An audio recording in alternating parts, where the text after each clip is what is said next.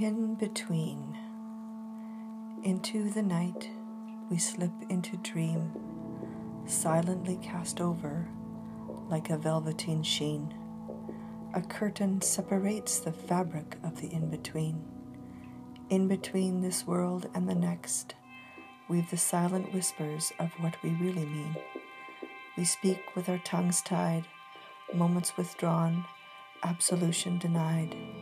In that darkness we stumble upon broken shards of glass, cut our souls so deep, these pieces that tie us to the past.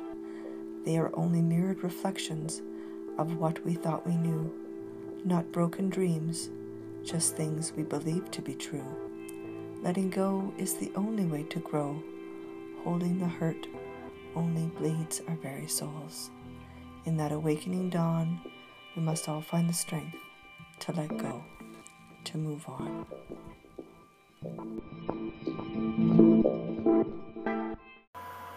When I wrote this, I was just thinking back when I wrote this, and I think we all go through times in our life when you're in relationships or things end and things change, and you're holding on to the past, and you're wanting to go back to those moments. But those moments are now gone, and we can remember them, we can relive them in our minds, but we can never go back. And when we hold on, we can't change and we can't move forward. We can't, I hate that word can't, but we are unable to move forward with a fresh new heart and a new outlook on life.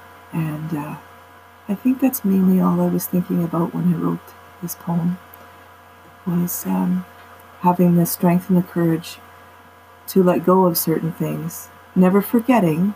We will always remember good times, bad times, things that have happened, but letting go and actually moving forward is how we need to live our lives.